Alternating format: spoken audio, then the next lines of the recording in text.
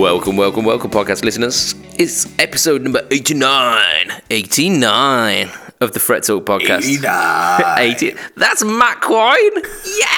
Hey, hi, Matt. Hi, Matt. I've missed you, man. I've missed you. Oh. As lovely as it was to have a podcast with an American chap, Matt Quine is Matt Quine. He's just, yeah. I am. You Correct. are?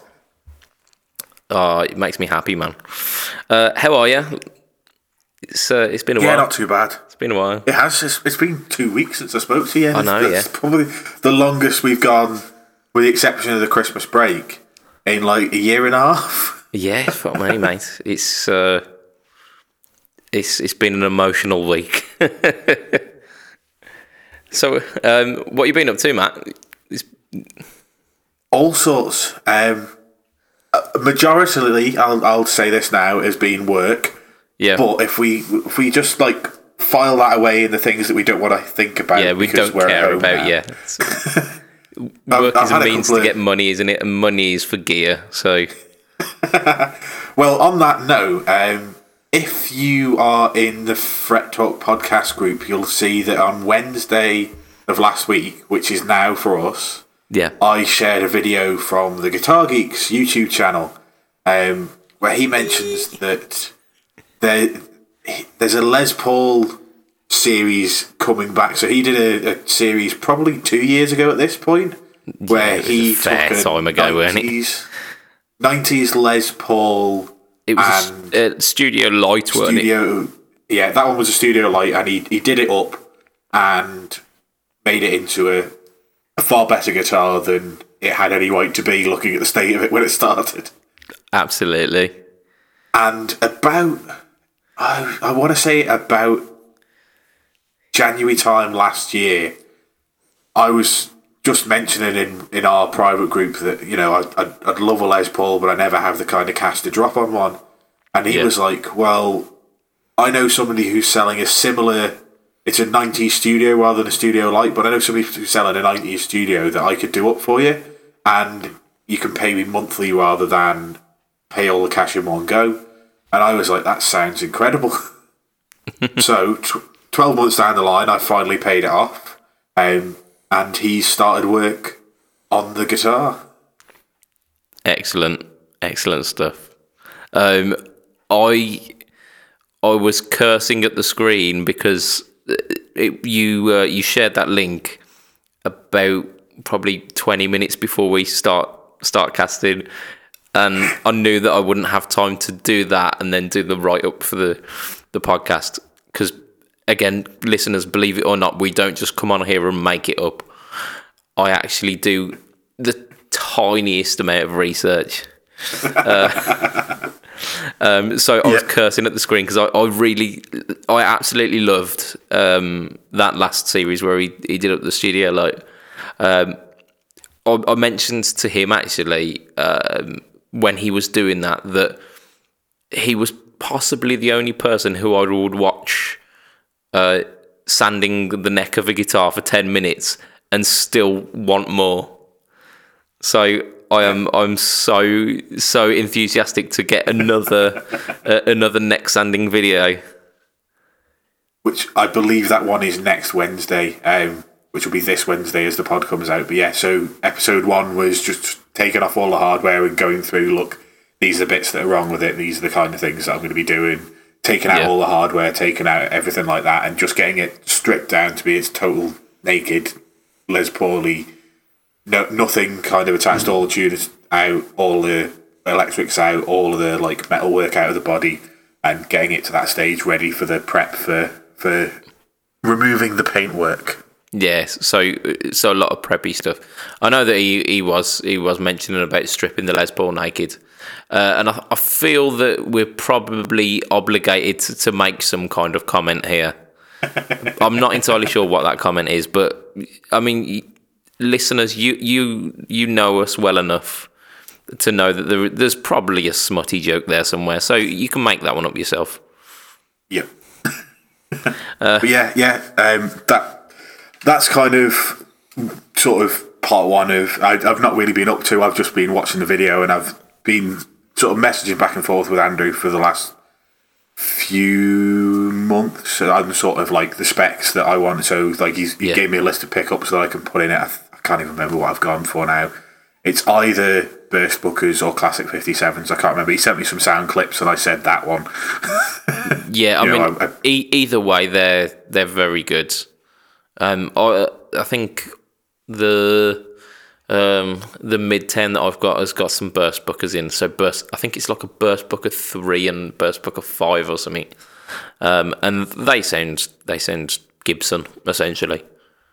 Yeah, and that's what I'm after. I'm after something that sounds Gibson. Yeah, and so he's looking into that for me, and like he mentioned in this one, obviously the person who had it before he picked it up has replaced the original tuners with Grovers, and he was like, do I want to keep them or do I want to go back to the original style? And I was like, keep the Grovers every time. Yeah, absolutely. Yeah. So yeah, you don't want to replace actually good tuners with ones that are like theoretically correct, but so yeah, and like it's a black Les Paul Studio, and it's going to have silver hardware, chrome hardware. So why would I change the tuners away from being chrome? I think it'll just offset everything perfectly. Yeah, it should do.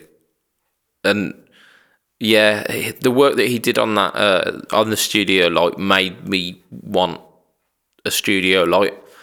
So I'm looking forward to what he's going to be doing with this one, and looking forward to you finally getting on that Gibson Les Paul ladder.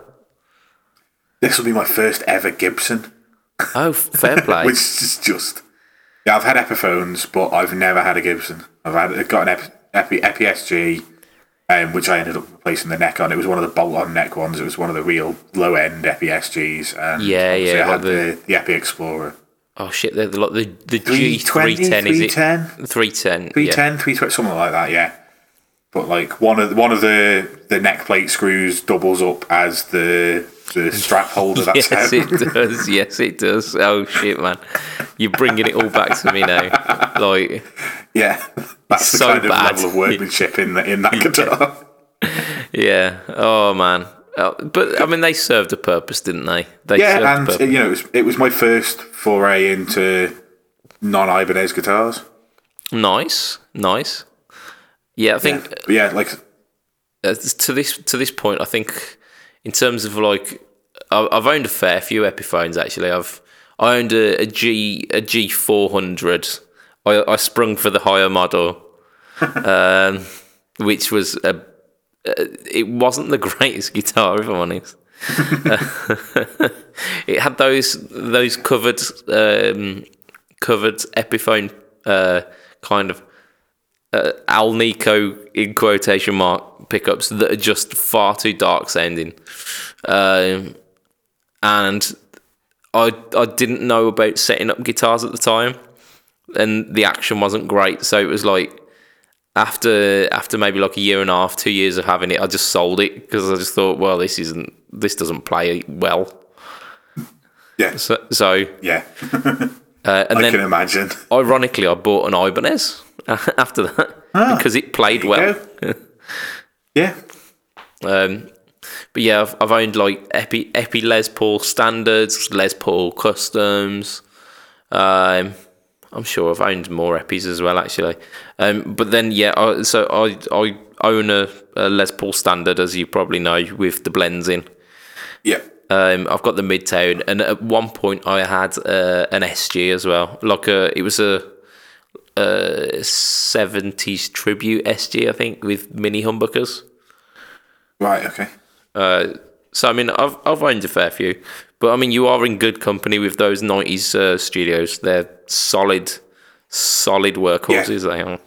Well, that was it. Like, from everything that I've read online, and obviously the Guitar Geek himself kind of aimed for the 90s studio for like the Studio Light, even for a specific reason, and just like he said, he wouldn't have gone for an early 2000s model. They've got issues here, there, and everywhere, whereas like the 90s ones were kind of workhorses. And I was like, right, well, if he knows that. I've read online similar things where depending on the era you get, there's different qualities of wood being used. There's different quality control going on at the company at the time. But yeah, everything seems to kind of point to the fact that the 90s guitars kind of were top quality, and then that was kind of where they hit their maybe not exactly a trough or anything. They just kind of dipped in quality a little bit. Yeah, it was the consistency of quality, because you could, like, after kind of 2004, 5-ish onwards, you could get quality guitars, but equally you could get not quality guitars. Yeah.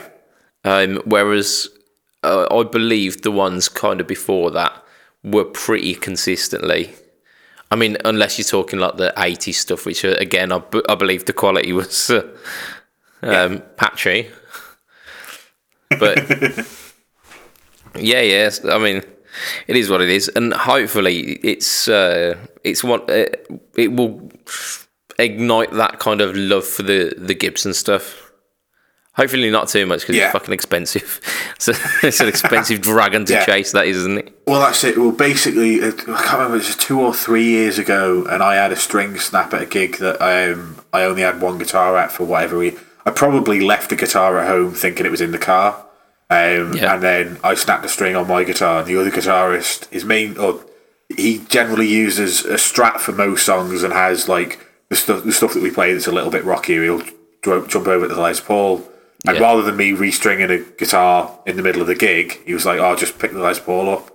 And dangerous game.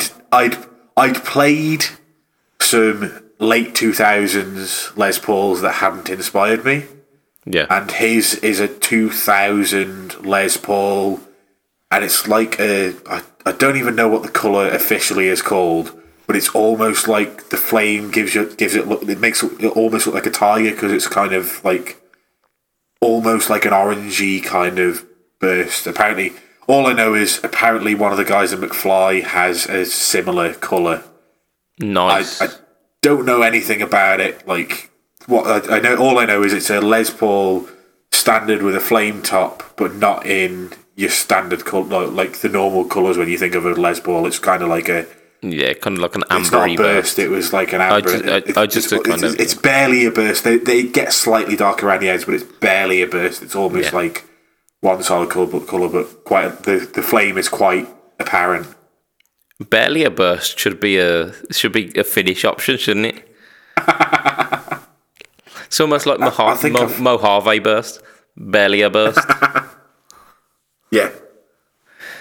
Oh, I was on I can't remember if it was Instagram or Facebook this week, and I saw a Fidelity guitar, and it was this. So they've got a couple of kind of standard shapes, and one of them looks a bit like do you know Malcolm Young's Gretsch?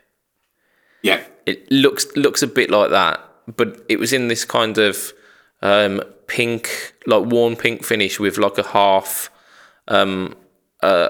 pick guard, which was taut. And I threw up a comment on that saying that old Pinky McTaut half guard is beautiful. And our man at Fidelity was like, "That is the best name. It's so good." So yeah, I've unofficially dubbed one of his guitars Pinky McTaut Half Guard.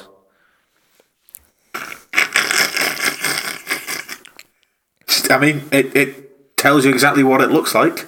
It does, yeah. It's not quite as good as Barely a Burst. I'm loving that. Yeah, I think I need to patent that before somebody steals it. Well, I imagine it's going to be our episode title. Whee! There we go.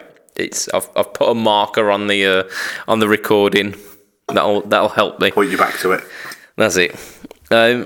So aside from Gibson-iness, have you done stuff this week, Matt? Other than say to Mr. Fletcher that I'm really disappointed with the wide range humbuckers. And he was like, "Well, why don't you send them over and I'll rewind them?" And I was like, well, I've still got to wire some pickups into my vintage Les Paul, so I was planning on doing that not next week, but the week after. I've got a week off. Yeah. So I'm going to do it then. I'm like, it's not going to happen when I'm trying to do things in the evenings. So I've got a week off where I'm basically just using it to recover from the project I've been running for the last 3 months. Yeah. So I'll do it in then, and at the same time, whilst the Solid Iron's out, I'll take the pickups back out of the Tilver Telecaster because they are just so disappointing. Those wide range, the modern wide range humbuckers. Yeah, so I'll send them back over to Mr. Fletch, and I was like, well, what do you do when you say rewind? Like, could you turn them into one of your current ones, or would you just have to do a totally new voice? And he's like, oh, it's totally up to you. And I was like, right, I'll do a budget pedal, chap. You do what you want, and I'll put them back in the guitar. Nice. Yeah. I mean, I do. I put a lot of faith in Mr. Fletcher when it comes to my pickups because I'm very indecisive. So I just go, yeah, do what you want, mate. And like I said to you, like never, not once has he disappointed me. So yeah, it's a wonderful game. It's like doing the lottery where you know you're gonna win. Beautiful. Tone lottery. So that's what I'm going to do. I'm going to send it with instructions that as long as it's not unpotted, do whatever he wants. Just because I play a lot with Drive, and I'm going to be playing more with Drive in the future, hopefully. Which leads on to the other thing that I've been doing this week. Pray tell.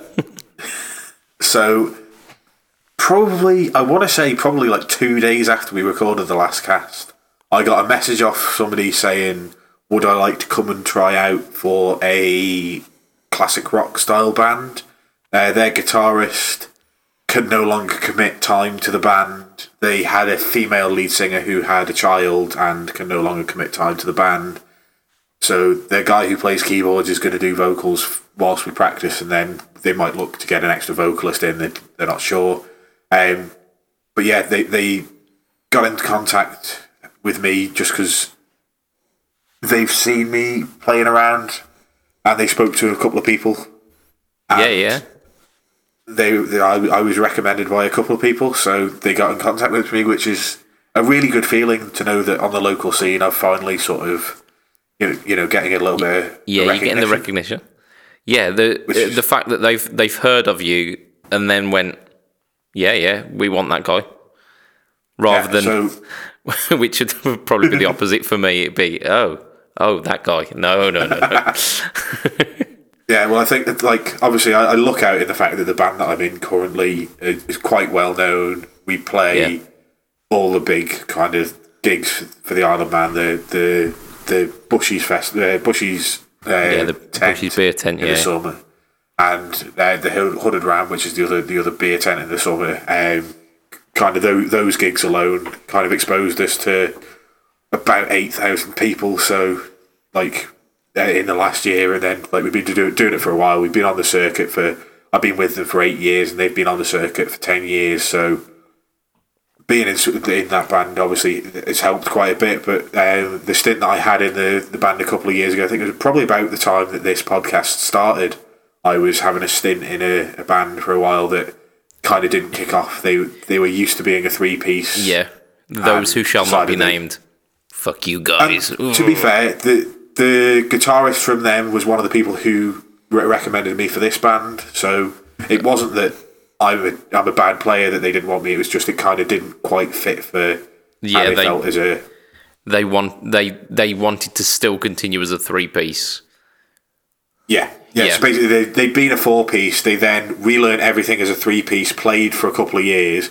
Decided that they felt that they might want to be a 4-piece again, and then after becoming a 4-piece, they were like, "Well, actually, we had more fun when it was a 3-piece." And they're writing their own stuff, so it's fair. Like if you're doing your own original material, like at the end of the day, it's up to them, and I don't have any hard feelings about it. You know, if they want to continue as a 3-piece, and they've gone on, they've gone on and done quite well for themselves, and I still enjoy listening to their music every now and again. They supported Feeder last year. Fair play. I've heard of those guys. It would have been a great gig to play, but at the same time, it's not the end of the world that I was watching rather than playing. But it was so they recommended me. There was another couple of people that had recommended me, and like I say, they'd heard of me as well. So I've just been sent a list of 30 songs to learn. So that I know has three.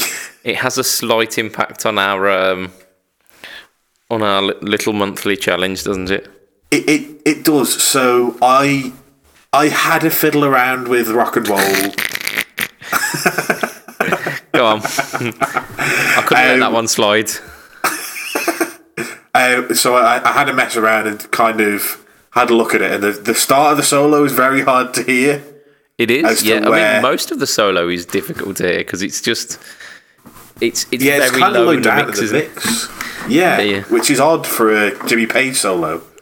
I assume he didn't use the Telecaster. Yeah. Well, I think it was that way for a reason. I think it was like, oh, this is not my greatest work. Let's not highlight it too much. Possibly. But yeah, so I had a quick look at it, but I haven't gone into it in kind of much depth. And then my current band have put 3 new songs in for our gig on Friday night, and then I got another list of 30 songs where I knew 3 of them. Shit, man. So that's 27 songs that I need to learn ahead of a song for podcast, unfortunately. Yeah, fair play. And to be fair, like I'm learning 5 songs for next week, so that I can have a jam with them next week, and then that'll kind of be my audition for them. But their emails and text messages that I've had back and forth almost seems like I'm already part of the band. So as long as I don't bollocks it up, I should be all right. That's it. No impromptu finger tapping solos, Mr. Matthew. I mean, we're starting like the first song I've been asked to learn was a Status Quo one. They do finger tapping all the time, don't they? Lots of swept arpeggios, lots of finger tapping. I find it difficult to distinguish between Status Quo and Malmsteen a lot of the time. It's very difficult. Shit, man. Yeah, almost impossible. I don't know enough Status Quo. I'll be honest. I know the big hits, and they get they're kind of tarred with the brush that they are a 3-chord band, and the songs that I know from Status Quo, a lot of them aren't 3 chords. So no, I mean the ones that stick in my head aren't the 3. Like obviously they do have. I think it's probably more that on a Status Quo album there's 6 of 10 songs that are in 12 bar or a version of 12 bar. That's it. But the ones that were the hits weren't the ones that are in 12 bar. Like they have a bit of that in it somewhere, but there's a lot of digga digga digga digga digga digga digga digga digga digga and like actual like proper intros and stuff. So like I'm learning down for this practice next week, which again it's got a proper intro. There's a bit of in there as well, but I mean, the other go with what you know. Status Quo, come on. Yeah. And the other thing is this is a band that only has 1 guitar. Okay. And that's going to be interesting for me because there's nowhere to hide when there's no other guitarist. Yeah, and Status Quo definitely had 2 guitarists. Yeah. So you want to kind of cover the sonic area of 2 guitars there as well, aren't you? Yeah, which I'll work out a way of it'll either be songs that octave pedals, usually use single chords, or songs that use single chords, just chunking it out with humbuckers instead, and I'll work ways of doing things. I'm seeing a lovely opportunity for a Les Paul shaped guitar here. I said exactly the same thing when the Guitar Geek messaged me 40 minutes before the video went live and just said, just so you know, there's a video going live that you might want to watch in 40 minutes. And I was like, oh, it's a Les Paul, and it kind of like, yeah, he reckons it'll be about 4 weeks till it's ready, and I'm like, that's just about kind of perfect. I was going to say that ties in, doesn't it? That. Yeah, so yeah, do things like that. But yeah, I mean, there's all sorts because they were a female fronted band. Although there's a lot of classic rock, there's also a few like songs from female singers that you wouldn't put in the same genre, but probably go quite well. So things like Jolene by Dolly Parton is in there. What a There's tune, mate. some Love Katie that tune. Tunstall. There's Can dig a bit of Katie, some yeah. Avril Lavigne. I think there's a couple of them in there. I mean, I think you found the line at which I draw. You see, I love Avril Lavigne just because I was about 12 when that first album dropped. I can understand the appeal of Avril Lavigne. Most of it involves the mute button. Yeah, you see, I kind of enjoyed it with the music as well. To be fair, I mean some of the earlier stuff was actually, I'm not going to say it was good, but it was catchy. Yeah, and this is early stuff. This isn't later. Yeah. Proper pop nonsense. That's it. Mind you, that being said, I'm sure there was a ballad from one of the later albums which was quite legit. I vaguely recall, Possibly. but I don't really know much of her older stuff. To be fair, I followed her for her first two albums, and then by the time she started releasing stuff after the second album, I was in my punk phase and ignoring all modern music. So good on you. The rest of it just kind of disappeared to me. What you're saying, that Avril Lavigne wasn't punk? Definitely not. No, yeah, almost the antithesis, isn't it? Yeah. Yeah, but yeah. So there's all sorts of stuff like that, and I'm really looking forward to it. It's the kind of music I grew up loving. I grew up on the air guitar albums. I grew up on Queen. There's a couple of Queen tracks in there as well to learn.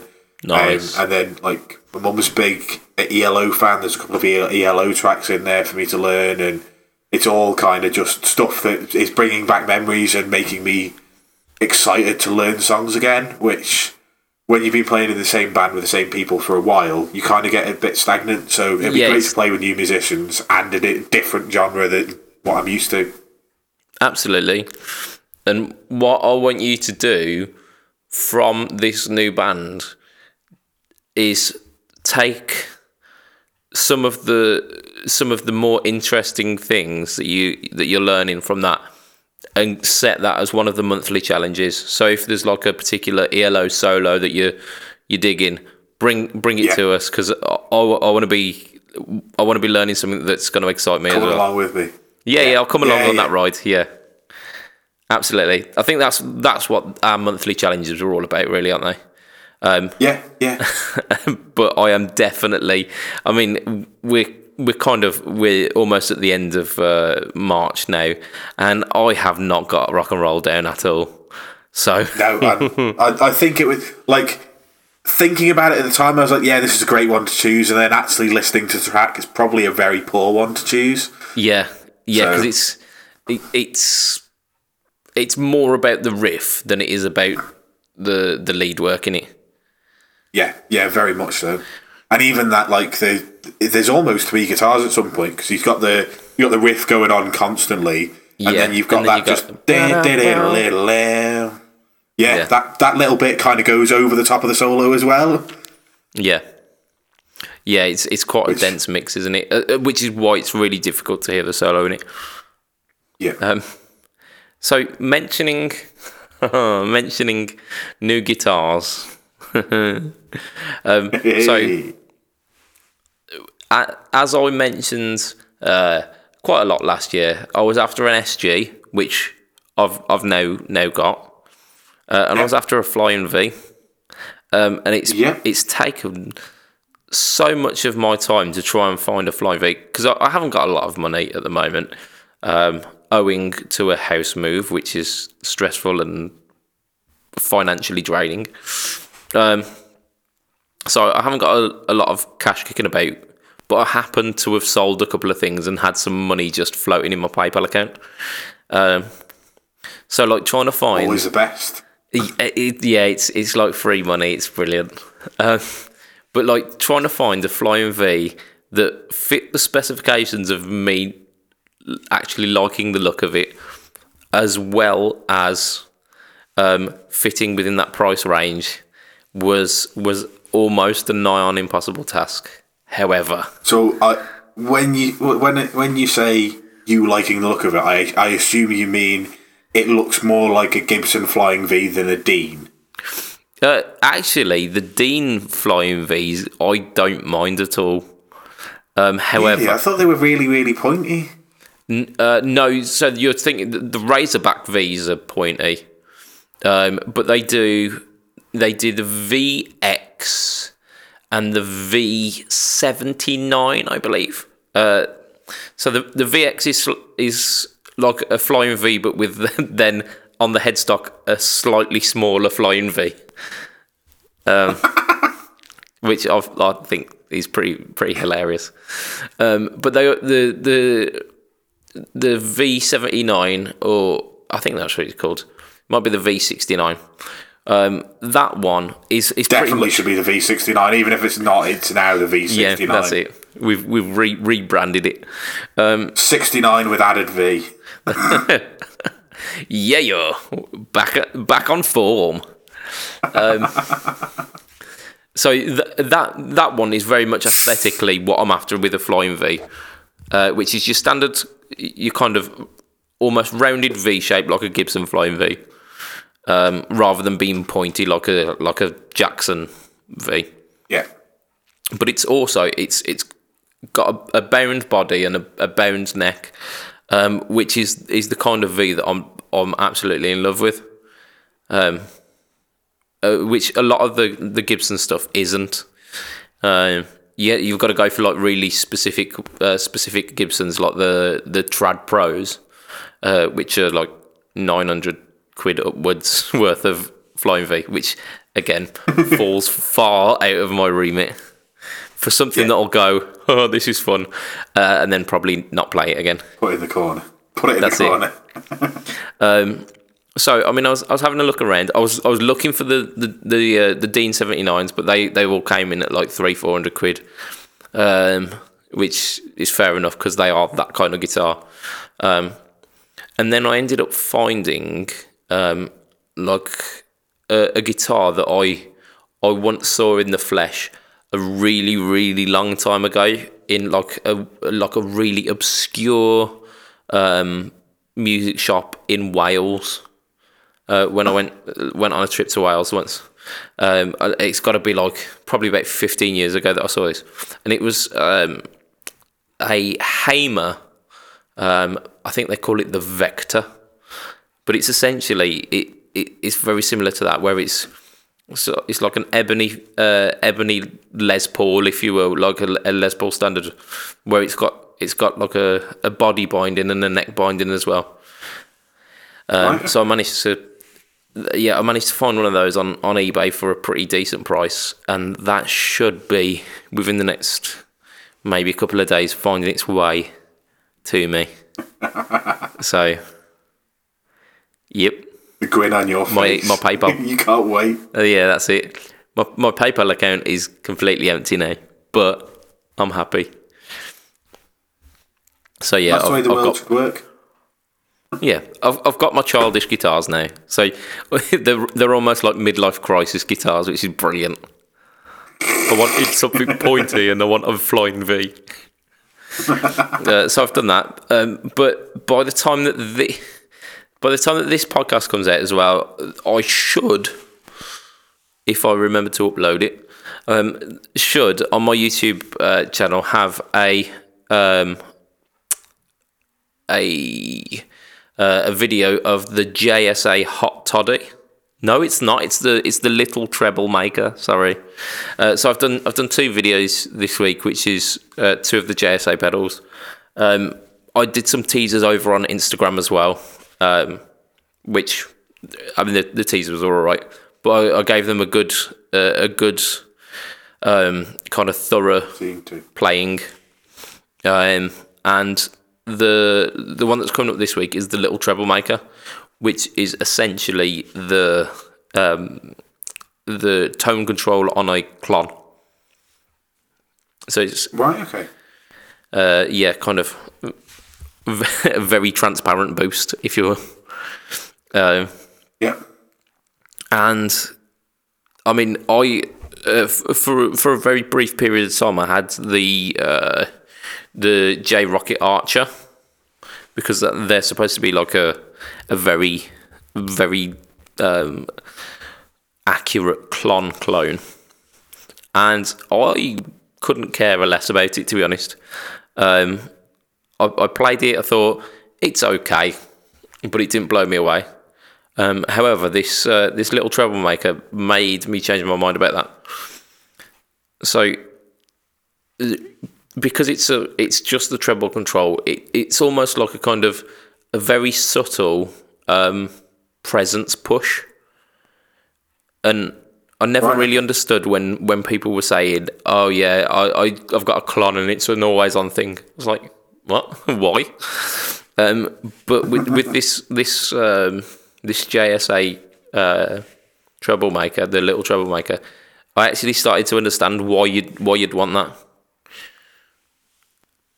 Just to tweak to your EQ rather than anything else. Yeah, and it's not in like a super in your face way, but it just kind of sweetens everything. So you could have it as an always on. But I also did it after a drive pedal.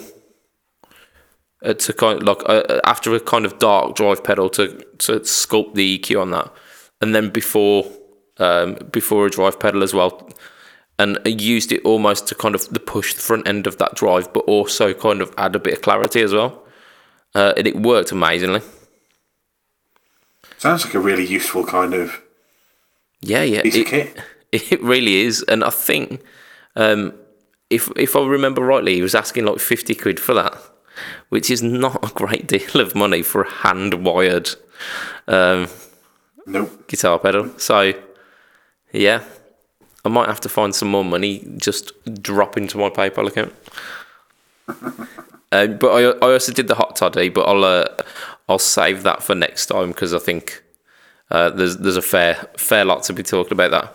And I I have noticed that we are like 40 minutes into our podcast and we have not done any news. Oops. Well, I'm sure I had something else that I needed to talk about. Probably, but we'll. So I reckon we'll do maybe like one or two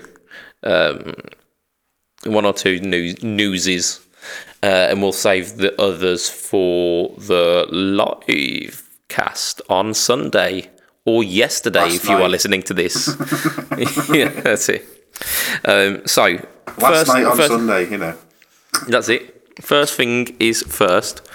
I saw a little advert for a plugin, which is not something that we usually cover. But Blue Cat Audio have released something called the Re-Guitar. So this is a plugin that essentially you can record any guitar into your interface, and then add this plugin, and it will change the characteristics of whatever guitar you're playing to say to like a P90 sound or a single coil sound or a humbucker sound, even if the original guitar wasn't one of those things. Right, okay. So almost like, say, if you had that but built into a guitar. Exactly that. So it's almost like an outboard Variax. Obviously not as comprehensive because it doesn't do tunings, or it's not every specific type of guitar, and then like modelling the bodies as well and whatnot. But you get. So let's read off this list. So your single coil settings are hot single coil, vintage single coil, modern, active. You've got tele set, so tele bridge, tele neck, tele middle. You've got your in between sounds as well. You've got P90s and P90J, which I don't know what the J stands for, but so that's quite comprehensive. I don't even know what it could stand for, because P90J is not a type of pickup. Unless it's P90 Junior, but then that's just the P90 and a Les Paul Junior, isn't it? It might be like the soap bar versus the dog ear. I don't know. Who knows? Yeah. I didn't do that much research. But yeah, so they've got the single coil mode, they've got humbucker mode, so vintage, classic, Ricky, which I'm assuming is Rickenbacker, modern, rails, which I'm assuming is like your kind of single coil humbucker pickup, bright, wide jazz, and then jazz box. And actually, on the video, they showed I think it was like a Strat, or maybe it was like a telly, and then they switched on this jazz box mode, and it sounded amazing. It sounded so much like a proper jazz box. And they've also got acoustic models, but I don't think anyone cares about them. So Nope. So I mean, interesting stuff. What's your thoughts and opinions on that? I like the sound of it. There was it a Moore product or a Hot One product that said it was going to do this as well, and it was kind of in there, and it said it would turn your guitar from humbuckers to single coils to P90s and stuff. I vaguely remember something from NAMM, but I might be wrong. Yeah, but wasn't that the Hotone Ampero? Quite possibly. I knew it was either Moore or Hotone, but yeah. And my question again is going to be very similar. How can it say that it can take a guitar signal from a Strat, a Tele, and a Les Paul and make them all sound the same? As in, you input you're playing either a Tele, a Les Paul, or a Strat, and you put it into Jazzbox mode, and it will sound like a Jazzbox. That's a different EQ, different sound, different texture, different, almost like a different flavour of input. So how do you make that always sound like a Jazzbox? Yeah, So there are variables, aren't there? And the thing whereas like we were. Yeah, carry on. I was just gonna say, like we said about the Hot One Ampere or whatever it was. The Variax does it by having piezos under the saddles, so it has a consistent thing to turn into those sounds. It has a consistent input. Yeah, absolutely. My concern would be if you are recording, so rather than going direct in, I could almost understand it being able to do that. But if you're recording through like a microphone and then you tried to add this afterwards, surely that's never going to work. Because the microphone not only picks up the direct guitar, but it's also flavoured by the room itself. So would that then just apply the modelling, for want of a better word, to the guitar and leave the reverb alone, or how would that work? Reverb end up getting mished, and would and if you plug the guitar into an amp, is it just going to make the entire? I assume that would just break it, because if you had like an amp, if you mic'd up an amp and then tried to reamp it through their system, would that just break the? I assume that breaks the system. I don't know. But it's something that I did a brief bit of research on, and it, in terms of like the cost of it, so they're asking $99 for this. So if you were kind of Variax curious, but not entirely sure if you would use it, maybe this is the kind of the light way of entering in on that, and rather than going, I'll spend £500 on a guitar that I might not use. Yeah. Go in. I'll dip my toes in with this £100 plugin, and if I'm liking the idea of it, then I'll go to the Variax. I mean, So I mean that's we've spoken about it a lot, but I would just go straight for the Variax. In fact, when I got the set list of this new band through, the first thing that popped into my head is, oh look, that song has an acoustic on it. That song has a 12-string on it. That song has a jazz box on it. That one's got a Les Paul. That's got a Telecaster. That's got a. I know what guitar's perfect for this set list. I can Variax the shit out of this. Also, there's even some banjo in it because they do the chain. Oh, nice. And I can do the intro banjo stuff. That's not a banjo, is it? On the chain, is it? Is it a resonator? Is it not a dobro? Yeah. I don't know. It sounds like a banjo to me. But either way, you've got I was going to say, I've got both of them. Versions of Resonator. Yeah, you've got 3 different versions of Resonator, and you've got a banjo on there as well. So yeah, to me, it's always sounded like a banjo, but actually, as you say that, it's probably a resonator in it. It is, yeah, because it doesn't require him to have learned a new instrument. It just banjo is just a guitar with less strings and stuck to a drum in it. I don't think we've got any banjo playing listeners, but if we did have, we don't anymore. So come and tell me how wrong I am in the Facebook group. That's it. Yeah, it's a skill in and of itself, the banjo. But I remember I went to a guitar shop in Birmingham with a chap who he was a drummer, but he dabbled in guitar as well. And when we went there, this guitar shop, I think called Hobgoblin Music. They did like loads of kind of folky instruments, and they did this banjo, but it was a 6-string banjo that was tuned like a guitar. Genius. And he insisted on playing this, and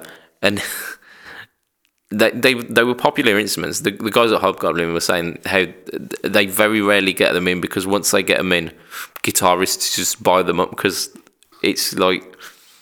Yeah, it's a banjo sound kind without having to learn the banjo. Yeah, it's exactly that. But I don't know if it was just the guy who was playing it or if it was banjo. But it didn't sound great. It didn't sound like a band. I'm not saying it didn't sound great. It didn't sound like a banjo.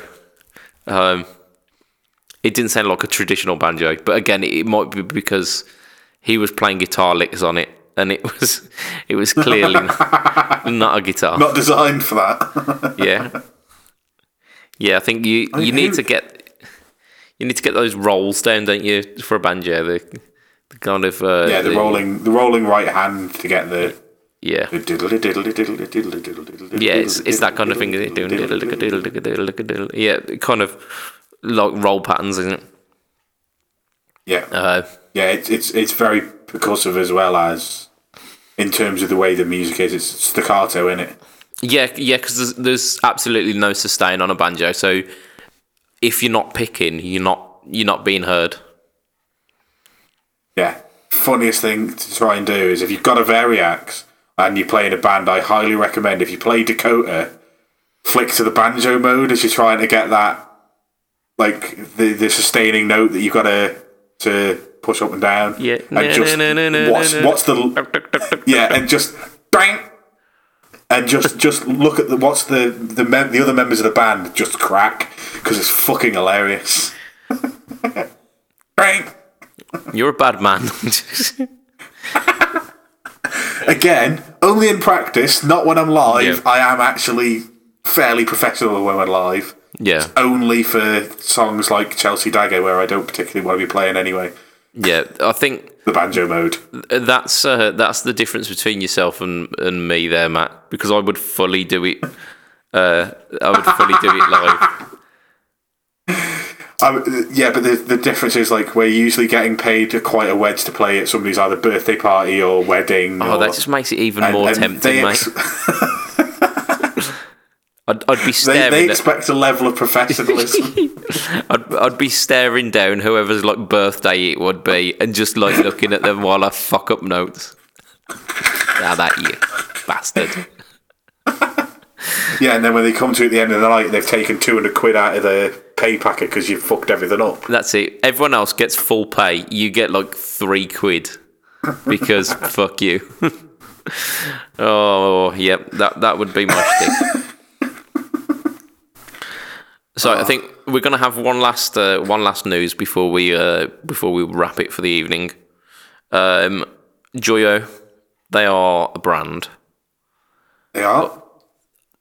They're a brand who I've been meaning to talk about the DC 2, which is their kind of multi delay pedal, but I'm not going to do that today because I haven't done any research on it.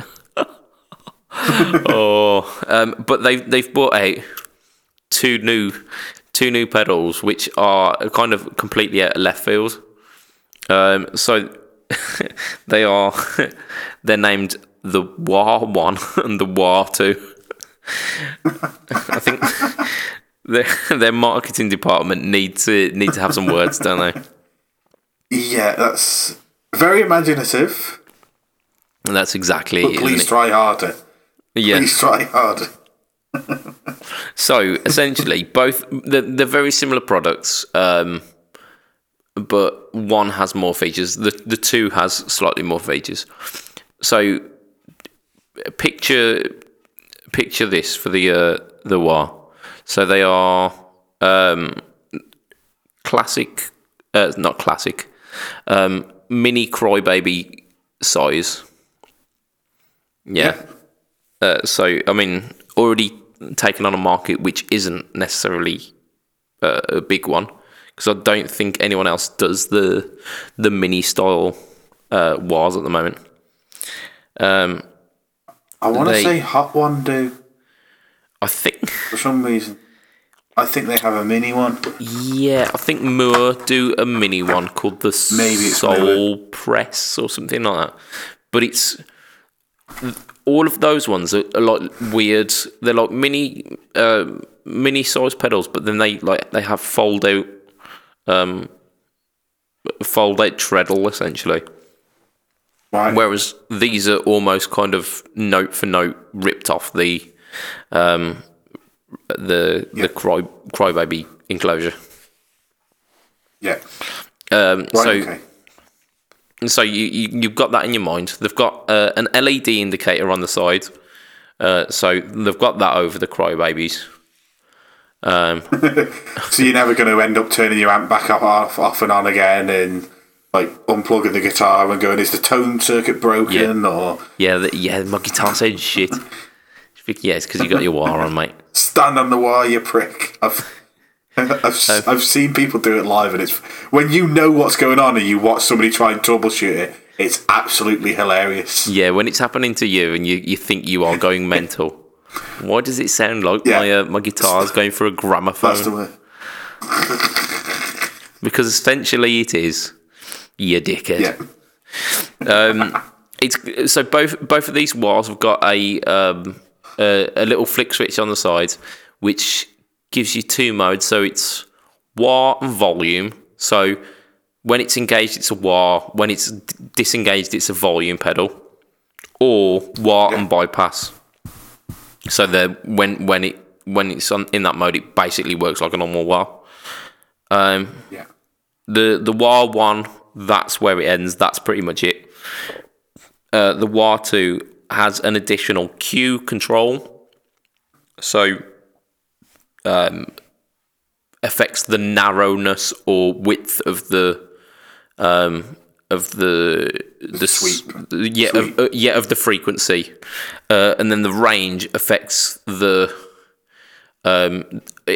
So from what I could hear, it affects the speed at which it sweeps. So kind of the smoothness. Right, okay, so you could almost get like a glitchy sound out of it if you put it right. Well, it's so all the way up, so to mode 6 with the range, because it's not sweep, it's like notched. So at mode 6, it's almost instantaneous, going from like one end of the sweep to the other. Whereas at mode 1, it's very smooth. So you can get from that really kind of funky, quick waka waka waka waka to more of a classic wah. Right. And the wah 2 also has a massive bonus of being bright red, which I like red things, so I would go for that one. But there's only so I've got it in dollars, but so $69 for the wah one, 69. Way, that's it. Or $79 for the wah 2. So you pretty much, unless you really want the classic look of having like a black wah pedal, you're pretty much gonna go for the wah 2. I would have thought for an extra tenner. Yeah, and having like adjustable cue control and a range, and it being red. So I don't know. And it kind of sounds like an obscure African island somewhere in the middle of the sea. Watu. I'm sure there's tourist information about Watu. But yeah, I thought they were really interesting. The fact that they were taking on that niche, and they didn't sound too bad either as well. I had a quick listen to the product demos, and they sounded pretty good. Yeah, I mean, anything that's making wah pedals not ginormous is a good thing. I have a Crybaby Classic, and I have no space on a board for a Crybaby Classic, so I don't have a wah pedal on my board. It's as simple as that. Yeah, I mean, I've got a wah pedal kicking around somewhere, and it's the Crybaby Classic, and it sounds amazing, but it's exactly that. I don't use it all that often, and I think I'd be more tempted to have it just kind of sat on my board if it were half the size. Yeah. So, and the other thing, if Dunlop are listening, can you not put those stupid giant feet on me bloody wah pedal as well, so that I can actually affix it to my board? Absolutely. Yeah, because I vaguely remember putting my my Crybaby Classic on my board, and the base plate of the wah doesn't affix to the it doesn't affix because I've got what the screws. You have to do the only way to do it is either take the screws out and take them feet off, but then the screws still protrude because you can't screw them down flat, or you can't have it on the side of your pedal board and you have to move it inside and put the top feet over the top of one of the bars of your pedal train and then drop it down. And then the bottom feet are sitting right dead in the centre of the bottom rung. So it's only affixed at the top, but it's not pedal board friendly. I understand they were built to be the classic Crybaby prior to pedal boards existed, but pedal boards exist now. Please just give us something that I can actually put on a pedal board, please, Dunlop. That's it. Or maybe just like a rubber pad across the bottom, so we can attach the hook tape to that, rather than just having the full kind of feet. But there we go. I think that's a discussion for another day. And as long as it doesn't have a bloody a tuner pedal built into it, then I think we're all good. Definitely. So I reckon that's where we end it for today, and we've got some stuff that's gonna roll over onto our Sunday cast as well. Yep. So if you want to catch us online, you go in the Fret Talk podcast Facebook group, where you find updates on Matt's Les Paul, amongst other things. I will definitely be sharing just the YouTube videos in there every week. Apparently it's every Wednesday. There's going to be new videos until the guitar is complete. Absolutely. And I can't fucking wait. Me neither. I'm in it for the sanding video. I'm absolutely Like in I, it say, for that. I imagine that's next week. He's got it prepped, ready for sanding in the first video. Good. He takes you through all the steps, and it's not a clone of that first video. For anybody who's seen the original, whatever he called the first series, something about a dirty Les Paul. But yeah, it's not a direct clone. Like he shows you different bits and talks through it in a different way, and the outro to the video is very, very sort of tongue in cheek as well. I'll let you go and watch it, but yeah, he's a very entertaining person as well as being like incredibly good at doing work on guitars. He's also an incredibly entertaining content creator. He's a funny chap, and he's good people as well. So I would urge you to go watch his stuff, if not for the sanding, to support a dude who's just nice.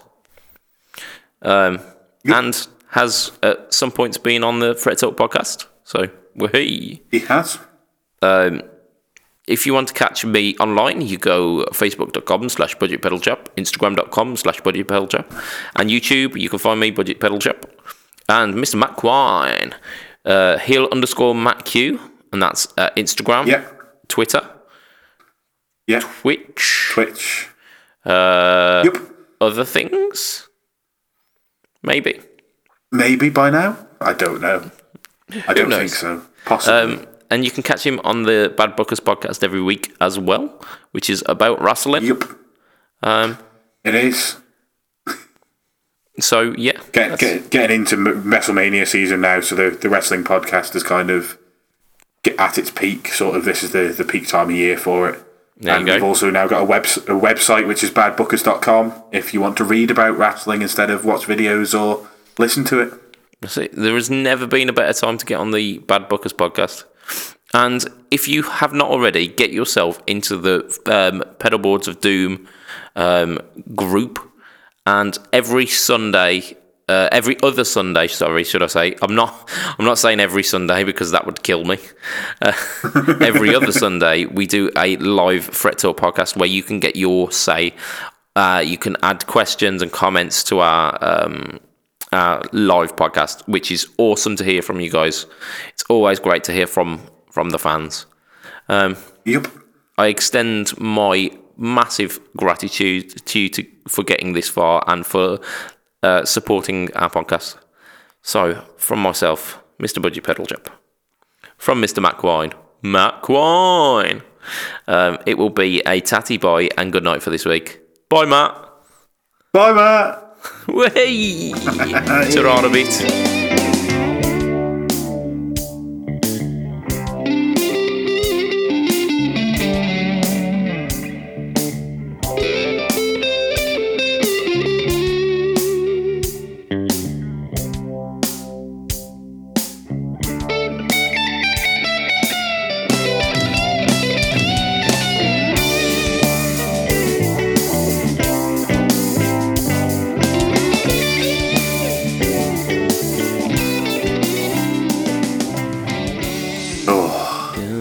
That was a good one.